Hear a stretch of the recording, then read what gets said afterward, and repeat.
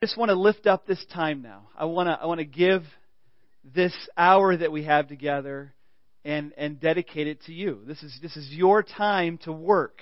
Not that you don't work after, and not that you don't work on Monday, that you're always active. And yet, in a special way, we're gathered together as your people and expecting you to speak through your word. And we want to have open hearts to whatever you want to say to us this morning, whatever you want to do in this place this morning. And so I pray that as we dive into Acts 3 right now, that you would use this time in a powerful, powerful way, and even individually in all of our lives in different ways.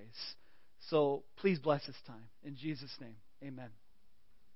All right, I'd invite you to Acts chapter 3. We are talking about the mission of God in Acts.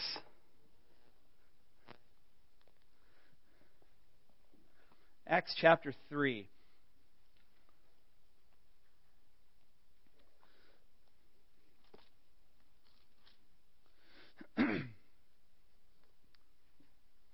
My question is, do you believe in miracles? Miracles. Now that's kind of a loaded question. It can be a loaded question because you might want to clarify and say, well, do you mean biblical miracles? Because of course I believe Jesus healed the blind, the Red Sea parted. Yes, I do.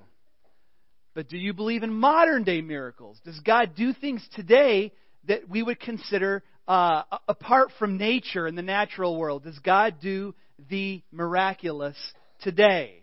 And then you might take it a step further and say a lot of people claim miracles, but I'm not sure what they claim qualifies as miracles. And so there can arise a skepticism as we hear TV preachers and evangelists say certain things and make certain claims, and we go, I don't know about that. But miracles were part of the early church. And they help us understand, in some ways, what their role would be for us today. I want to start this morning, though, with 4 mistaken views of miracles. 4 views of miracles that I would say are incorrect. And maybe you hold some of these, so I'm not trying to get on your case, but at the same time, to think some of these things through with me. 4 mistaken views of miracles. Here they are. And I just called them different things so that we can kind of be memorable. But the first one is God the Great Watchmaker. And in the view, God the Great Watchmaker, it says God typically almost never does miracles because what God did was He created the world, put the laws of nature in motion, and then He stepped back. Like a watchmaker makes the watch, winds it up, and just lets it run. And typically God does not interact in human affairs. He's like the great watchmaker. And yet we know that doesn't square with the God who regularly interacts with His people in the Bible. And even if we can't always discern what He's doing, we can be assured He's acting on our behalf. Jesus says, I'll never leave you. So God the Great Watchmaker. The second one is we'll call science rules. And in science rules also tries to squeeze God out of the picture. But it does so by saying everything that happens in the world can be explained by science. And even if something happens that's mysterious, that we have no explanation for, just wait, science will catch up. And there will be a rational explanation for whatever happened. If someone miraculously got healed, there has to be a scientific explanation behind it. Because God doesn't enter in and do those kinds of things. Science explains everything. And if it can't, just wait. It will eventually. And then there's number 3, which is the God of the gaps. I don't know if I know anybody that holds to this view, but the God of the gaps is this view that says there are some mysteries in nature. You know, there's some things we don't understand. And science explains most things, but if you don't understand something, that's definitely God. It's the God of the gaps. If you can't explain it, it's got to be God. The problem with that view is that what happens if science ends up explaining the gap, right? What if there is a scientific explanation for something, and then it's like, well, that wasn't your God now, was it? You've got to kick Him out now. I'll leave that there. We'll keep talking a little later. But and then lastly, there's the God behind every bush. This one is the one that's like, I was trying to find a parking space at Walmart, and I shot up a little prayer, and there was the front row spot. It's a miracle, you know? And I had a cold, and it only lasted 24 hours. It's a miracle. Now, the problem with the God behind every bush, and you kind of get the picture, is God is doing miracles all the time in your life, every second, and you can always look around and just see miracle, miracle, miracle, miracle. The problem with that view is, if everything's a miracle, then nothing's a miracle, right? That's the issue. Now, if you fall into one of these categories, and let me address the science rules one. If you happen to be someone that says science can explain everything, and I would even go a step further than science and say I don't even believe in God, I'm just here because someone invited me, let me just say this.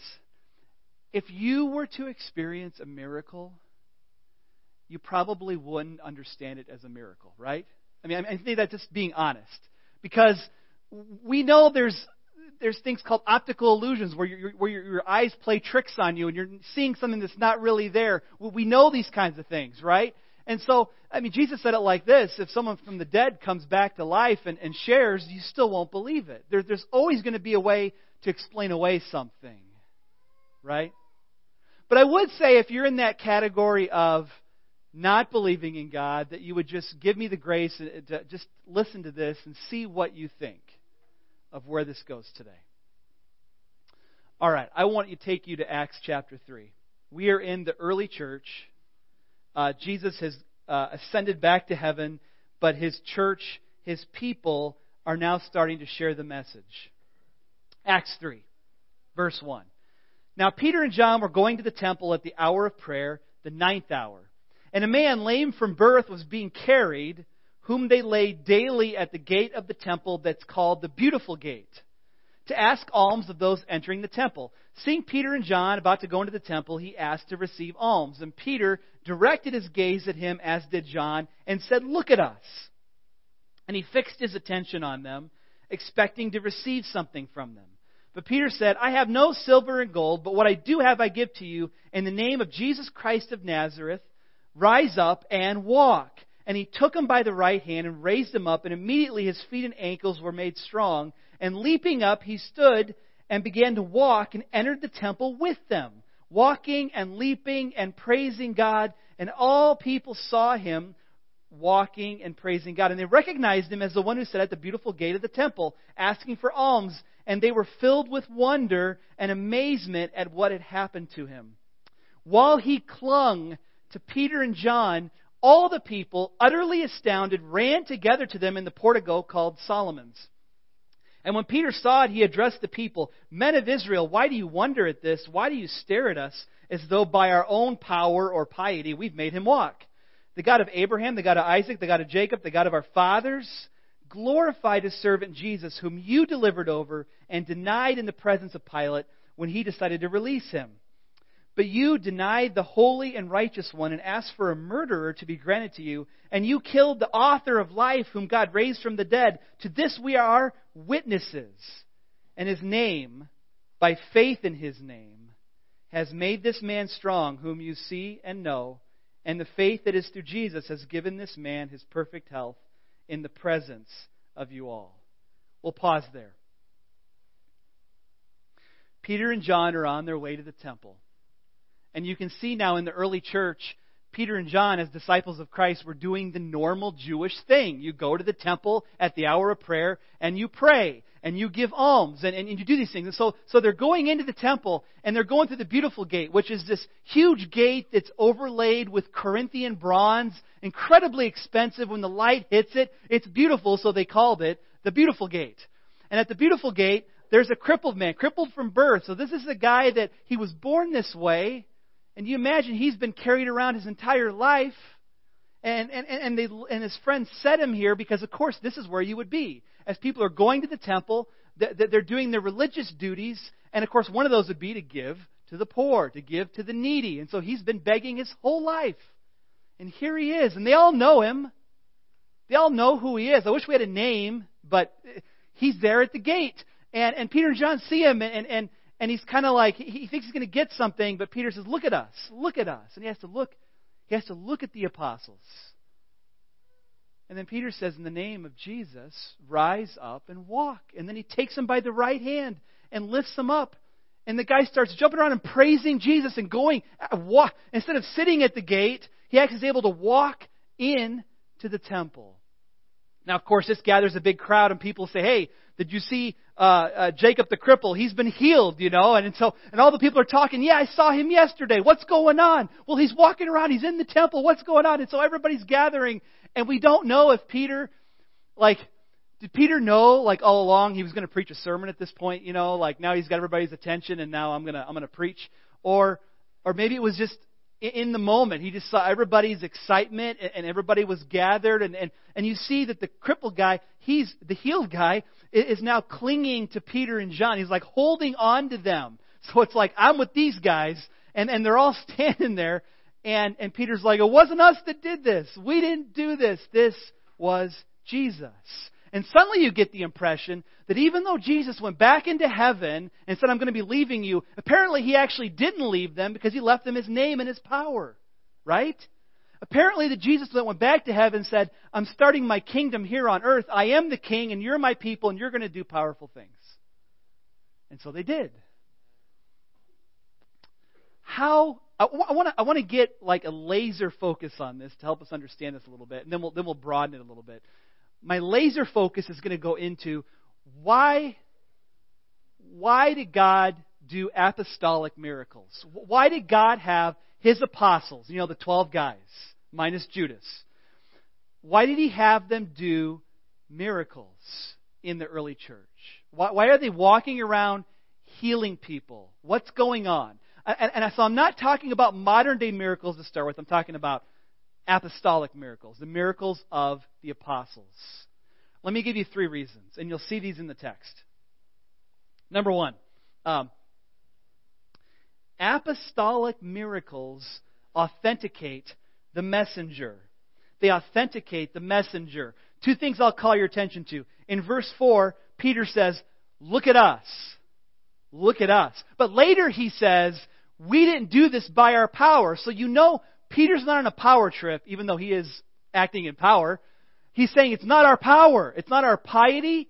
It's not us that did this. And yet he wants the crippled guy to look at us. Look at us. There's something important about us that God is trying to say to you about us. Miracles authenticate the messenger. And so what Peter says is, in his sermon, he says, you all killed Jesus. And now He's risen from the dead, and Peter says, this is verse 15, we are His witnesses. We're His witnesses. And so what miracles do is they say, you see that messenger, see that guy teaching? That guy is the real deal. And God does a miracle through that person to authenticate who He is. When you think about it, it's kind of like some of you are into maybe sports memorabilia. And you want to buy these autographed baseballs and autographed jerseys. But if you're going to buy those things, what do you have to have with it? You all know what it is. The certificate of authenticity, right?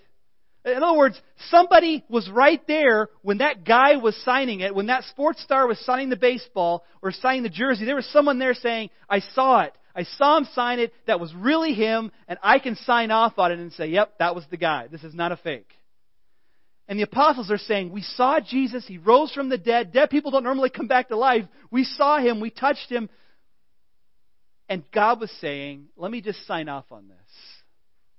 And He gave him power. That's the first reason the apostles did miracles. The second reason the apostles did miracles is to call attention to the message, the actual message that Peter is preaching here. In verse 17, you acted in ignorance. You killed Christ. You didn't know what you were doing, but you did it. And so he says in verse 16, and His name, by faith in His name, has made this man strong, who you see and know.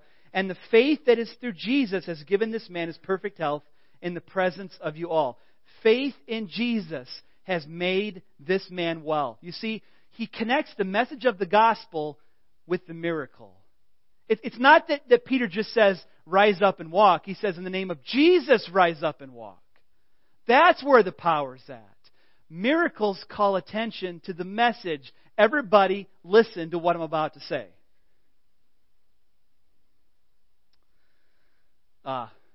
Kids, this is totally for you.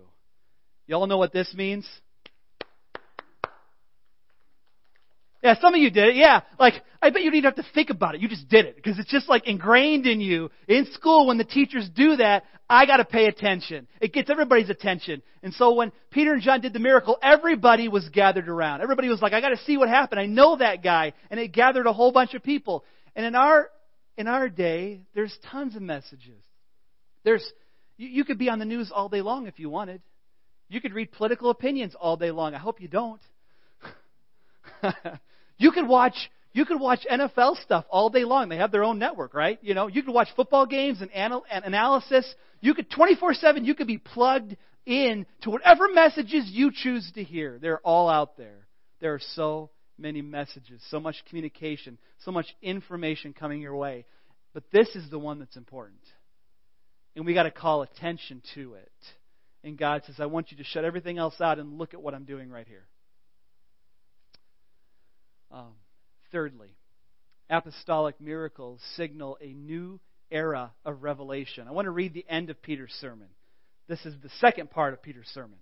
He says, verse 17, And now, brothers, I know you acted in ignorance, as did your rulers, but what God foretold by the mouth of all the prophets. So as I read this, look for Old Testament background. Look for Revelation stuff in this section. You'll see it as we go. God foretold by the mouth of all the prophets that as Christ would suffer, He thus fulfilled. Repent, therefore, and turn again, that your sins may be blotted out, that times of refreshing may come on you in the presence of the Lord, that He may send the Christ appointed to you, Jesus, whom heaven must receive, until the time for restoring all the things about which God has spoke by the mouth of His holy prophets long ago. Moses said, The Lord God will raise up for you a prophet like me from your brothers. You shall listen to him in whatever he tells you. And it shall be that every soul does not listen to that prophet shall be destroyed from the people. And all the prophets who have spoken from Samuel and those who came after him also proclaimed these days, You are the sons of the prophets and of the covenant God has made with your fathers, saying to Abraham, In your offspring shall be all the families of the earth be blessed. God, having raised up His servant, sent him to you first to bless you by turning every one of you from your wickedness. I'll just call your attention. There's a lot there, but I'll call your attention to verse 22. Moses said, he's quoting Deuteronomy now. Moses said, The Lord God will raise up for you a prophet like me from your brothers. You shall listen to him in whatever he tells you. That's Deuteronomy 18:15, by the way. What Peter does is he says, you guys all listen to Moses, and you listen to Samuel, and you listen to the prophets, Isaiah. You listen to all these guys. Now listen to Jesus. Because all those guys were talking about this guy. All those writers of Revelation, writers of the Pentateuch, writers of the prophets, the minor prophets, the major prophets, all those books in the Bible, they were all pointing forward to Jesus. Now listen to Jesus. Do you get the point? Apostolic miracles signal a new era of revelation. And so what we see in the Bible, this is really interesting, is you have miracles throughout the Bible, but you have certain intense concentrations, clusters of miracles, don't you? Like you have Moses and Joshua and all the miracles that they did. And they were also writing Scripture. It was the revelation of God. And then you had Elijah and Elisha, who were great prophets. And they were writing the revelation of God. And now you have 400 years of silence. And then you have Jesus and the revelation of God. So you see a connection between miracles and God is saying things. He's revealing Himself in the pages of the Bible as people were writing down His words. Now, that would be, I believe, a great understanding of Acts 3. I want to take it to our level now and ask the question, but what does this mean for modern day miracles? Because I'm not an apostle. And I don't know that we have any apostles here. What do we do with this? Should we expect miracles in our midst as the people of God? Well, to answer that question, I'm going to need a snowball. Brandon, you want to get my snowball? Or the one you made? All right. Thank you. To understand this question, you have to get at two different things here. What are miracles and what is providence? So let's do providence first. Number one, providence. I'm just giving you a theologian's definition of providence here. First, we have to consider God's providence as the continuing action of God in preserving His creation and guiding it towards its intended purposes. Now, that's very scholarly. Let me just say it like this. Is God active in the world today? And we answer yes. He's incredibly active in the world today. And as I said earlier, when Jesus went back to heaven, the idea was He was going to continue to reign. That's the kingdom of God. It's here now. Not fully, right? It's the already not yet thing. If you like theology, it's like there's a sense when the kingdom's here, and yet one day Jesus is going to return and set it up. If you want to sit in the front row, Braden, that'd be great. Don't let it melt. Okay. So there's this idea that the kingdom is here right now. When Jesus came and lived on earth, He inaugurated the kingdom of God, right? God's reign. God is king. And this king is active in the world today. We just had an election, and we would say God is sovereign, Romans 13, over our rulers. That somehow people can, in their free will, we can cast a vote. And we got to live with the consequences of our vote, for good or for ill. We vote. It's a free will choice, and the American people speak that way. And yet, I can read Romans 13 and say, it's not just about free will, it's about God's sovereign purposes. What He's doing, He's active, He's involved. When you go in for surgery, you want to pick a skilled doctor. I don't want to pick an unskilled doctor and just pray that he has a good day. You know? Right? Is it the skilled doctor's hands and brain? Or is it the providence of God that has entered into that and acted in that moment? And we'd say both. We'd say both. That God is doing His thing, His will, His purposes in every moment of every day of your life. He's constantly active, which is why the God of the gaps is messed up and why God the watchmaker is so messed up, because it tries to squeeze God out and say, God, you're not active in this world. And God says, yes, I am. Every second of your life I'm active. You don't know it, but I'm always doing stuff. While you're sleeping, I'm doing stuff. I'm always doing stuff. And then there's miracles. C.S. Lewis has a great definition of miracles about being when God acts within, the supernatural acts within nature. But I really like Grudem's definition because I think it calls our attention to something very important. Like, we all know miracles are something that shouldn't happen, but they do anyway, right?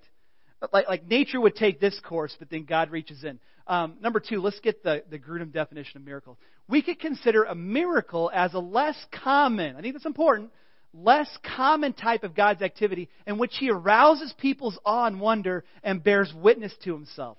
Isn't that Acts chapter 3 right there? Everybody's like, see the guy, he's healed, he's walking in the temple. Everyone's talking about it. It's the miracle that focuses your attention on God. That shouldn't have happened. I should have died in the car wreck, but I didn't. I should have died of this illness, but God stepped in and I didn't. This shouldn't have gone this way, but God. And you tell people, and people are like, that's amazing. How is it that pastor could have written me that email on the day I got in that car wreck that could have taken my life? That's crazy timing, people. And that happened to me. So how does God do this? It's a miracle. And God says, I'm here. I mean, I'm always here. I'm always doing stuff. But I just want to let you know in a special way, I'm here.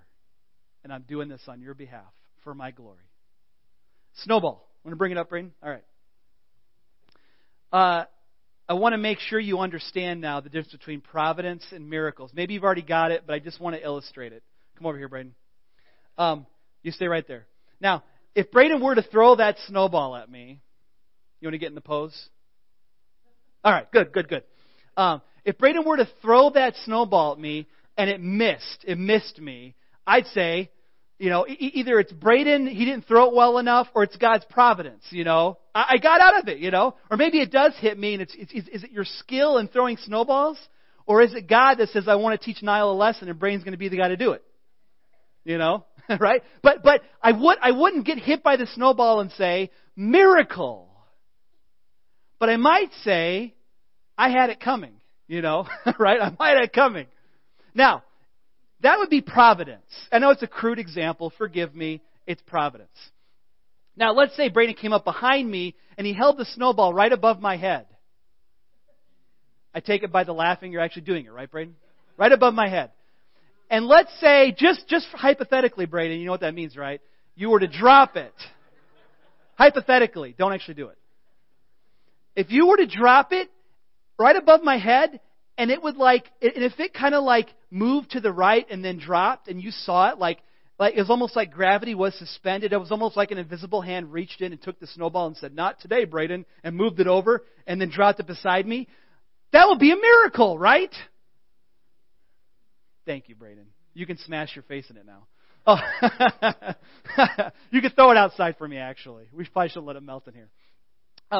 If Braden were to drop the snowball and you saw the snowball go like this and then drop, you would say, gravity doesn't work that way. It was almost like an invisible hand took the snowball, moved it, and then dropped it. Miracle. And if one day science has an explanation for it, I'm going to say, providence. Does that make sense? Does that make sense? Okay. In other words, whether it's providence or a miracle, you got to agree God is acting in our world today. He's having His way. With the surgeon's hands, with the leaders we have, with walking down the road, with your kid falling out of a tree and not breaking his leg, whatever you want to say, God's having His way. And you can trust Him. He's sovereign. Now, how much time do I have left? Let's see. Oh, I got a few minutes. I know that brings up a couple other questions in your mind. Does God still give the gift of healing and the gift of miracles? We can bring up the 1 Corinthians passage. God has appointed in the church first apostles, second prophets, third teachers, then miracles, then gifts. Notice the plural. Gifts of healing, helping, administrating various kinds of tongues. Are all apostles? No. Are all prophets? No. Are all teachers? No. Do all work miracles? No. Do all possess the gifts of healing? Do all speak in tongues? Do all interpret? But earnestly desire the higher gifts, and I will show you a still more excellent way. And then he talks about love, chapter 13. I read this and I go, does God give the gift of healings, the gift of miracles to some people? And I'm like, well, I'm just standing on what the Bible says and saying, yeah. He still does miracles, and He still picks people to do miracles. Now, I think it's interesting, and this is just an observation. This is my understanding of how I would interpret this. I'd say, oh yeah, He gives the gifts. He says so right here. And then it says, gifts of healing. I called your attention to the plural. Gifts of healing. I don't know anybody that could go into a hospital, except for Jesus, and just go bed to bed and say, I heal you, I heal you, I heal you, I heal you, I heal you. And if they did have that gift, they just need to spend their time in the hospital, right? But if I met a person that was driving down the road in Madison one day and felt strongly the impression that he was supposed to go to this hospital where his friend was at and pray for healing over him, I did meet a guy like that, and he went to the hospital in obedience. He's like, I don't even believe in this kind of thing, but I felt like God was telling me to go and pray for this guy's healing. So I thought, God, if you're telling me this, I'm going to go do it. So he showed up in the hospital, prayed over the guy, and the guy's healed. This is the testimony. And so I read this and I go, gifts of healing, plural, gifts of healing. Again, my opinion is God gives gifts of healing to His people. And it doesn't mean they get to go in and just heal everybody randomly. But that there's moments when God says, I want you to heal this guy, this woman, go to it. And then they say, I will, and they go and they heal. And that person had the gift of healing. That's the only explanation I have for that. Do you want to see this in the church? I hope you do. I hope you do. Why would you not want to see the power of God at work? Let me say something. When Peter healed the crippled man, he didn't just say, rise up and walk. And I told you earlier, he said, in the name of Jesus, rise up and walk. Why do we say in the name of Jesus? Because Jesus' name is power. What name do you bear? Christian? A little Christ? Acts 11, when people started calling people Christians? You bear Jesus' name. Doesn't that mean you have a measure of power within you because of Him? Peter said it wasn't our piety, it wasn't our power, it was the name of Jesus. The name of Jesus. He says it like 3 times. The name of Jesus in Acts 3. The name of Jesus. That's why when you pray, you say in Jesus' name, not because it sounds good, because hopefully you're praying according to Jesus' will, in His name, in the power that He has as the Son of God. You have that name. Now that leads to a last question, and then we'll respond in worship. Does everybody get healed? And if my understanding of the gifts of healing is correct, that means not everybody gets healed. But I'd also say, is it God's will for everybody, every Christian to get healed? I'd say yes and no, because eventually we're going to be in heaven and you're going to be healed. Heaven is special because it says He's going to wipe away every tear, and there'll be no more sickness. Why does Revelation have to tell us there'll be no more sickness if He's going to wipe it all out in this life? It wouldn't make sense. Some people look at Isaiah. We can put that up. I was with a pastor recently, and we were praying for somebody for healing. And the pastor that was with me said, Jesus died to heal you from every sickness. He is going to heal you. He's already paid for your healing. He's going to heal you now. And prayed that way. And it's taken from a passage like this, where He's wounded for our transgressions, crushed for our iniquities. Upon Him was a chastisement that brought us peace, and with His stripes we are healed. Healed.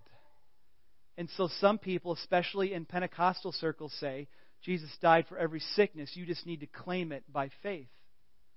And if you don't get healed, it must be a problem with your faith. It's not a problem with Isaiah. It's a problem with you. I just want to say that is incredibly damaging to the person it's said to. I just want to say that. Incredibly damaging. Would you go so far as to say spiritual abuse? I might go almost that far, because it's putting something on them. You don't have enough faith, and you're going to carry that shame the rest of your life. And I've met people in that category of carrying the shame. I look at the New Testament and I say, is that the experience of people in the New Testament, that every sickness is healed? Because obviously the apostles are doing miracles and crippled people are standing up to walk. Certainly if there was a time period where we see every person being healed, it would be that time period. But we don't see that. And we don't even see the apostles healed of every sickness. A few verses I call your attention to. There's more. I'm just going to give you a few. Next one, whatever is next in line, Jim. You know this one. We always joke about this one because it's about drinking. But no longer drink. Paul's writing to Timothy. And he says, don't drink only water. Use a little wine for the sake of your stomach and your frequent ailments. Paul healed people. Why didn't he heal Timothy? He didn't. I would have expected a boom, you're healed, Christ paid for this. Why wouldn't you apply Christ's healing work to this? Next passage. This is Paul talking about himself. He says, you know it was because of a bodily ailment that I preached the gospel to you at first. And though my condition was a trial to you, you didn't scorn or despise me, but you received me as an angel of God, as Christ Jesus. What then has become of the blessing you felt? For I testify that if possible, you would have gouged out your eyes and given them to me. Apparently, Paul had a really bad thing with his eyes. And it was an ailment, and the Galatians helped him, and they were compassionate. But he says, I had this ailment. That's why I ended up preaching the gospel to you. The Paul that can heal others can't heal himself. But that's not how we see the power of God working. Paul's faith wasn't deficient. The guy ended up seeing heaven at one point. I'm pretty sure he was strong in his faith. But look what God did with it. It was because of it he preached the gospel to the Galatians. God uses our illnesses to bring him glory. And if he heals you, it's to bring him glory. And in the end, whether you're healed in this life or not, he brings himself glory. And so I know all of us handle pain and illness differently. I'm not saying this is a one-size-fits-all. I know we all have to wrestle with what God is doing in our life when it comes to our own pain. It's not, I can't just say, well, you're sick because you got to preach the gospel to somebody. I'm not saying that. It might be. It could be a lot of different reasons why you're sick. But I do know it's for God's glory. I do know that. And if he does a miracle and takes that away, it's also for his glory. You bear the name of Christ. And sometimes bearing the name of Christ means I suffer for the glory of God, like Christ suffered for the glory of God. And sometimes when you're healed, it's like, Jesus healed me. Glory to God. And you can jump around and praise him. But I want to close with this verse. James. Therefore, confess your sins to one another and pray for one another that you may be healed. The prayer of a righteous person has great power as it is working. We are commanded as a church to pray for the healing of one another. So in a moment, I'm going to pray in Jesus' powerful name, the name that made the crippled man get up.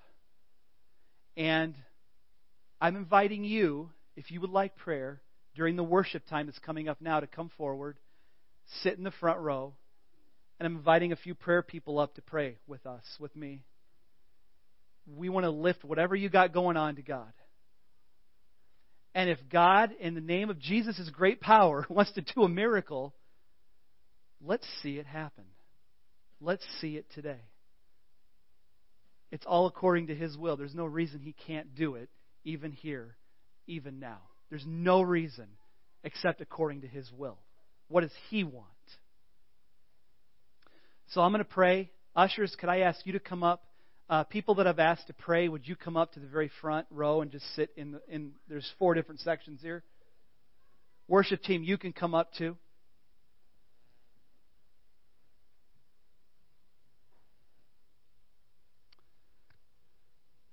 I'm going to pray for the offering we're going to take now. I'm going to pray for this time we have together. And if God is saying to you, go forward, get prayer, come forward and get prayer. We'll be doing this for the rest of the service. When the worship's over, if you still need prayer and you didn't come up, we'll make time. Let me pray. Jesus, would you forgive me for being so skeptical sometimes about your doing powerful acts in our midst? I know that there's the charlatans out there. I know. But Lord, I dare not let that influence me to doubt your working amongst us. And the necessity to call out to you. As James says, ask for the healing. Pray for one another.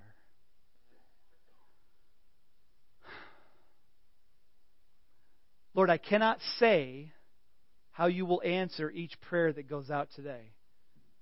But I'm so thankful to know that you will answer. You will give a response. And it'll be a loving response, a compassionate response, it will be you acting in our lives, whether by providence or whether by miracle. We know you will act. Whether it seems ordinary or extraordinary, we trust you to be involved in each of our lives. And that you're bringing glory to yourself through our weaknesses, through our infirmities, and through our healings. We trust you. Father, as we give now, we want to give this offering to you. Ask your blessing on it. Ask your blessing on this time we have right now. In Jesus' name we pray. Amen. As you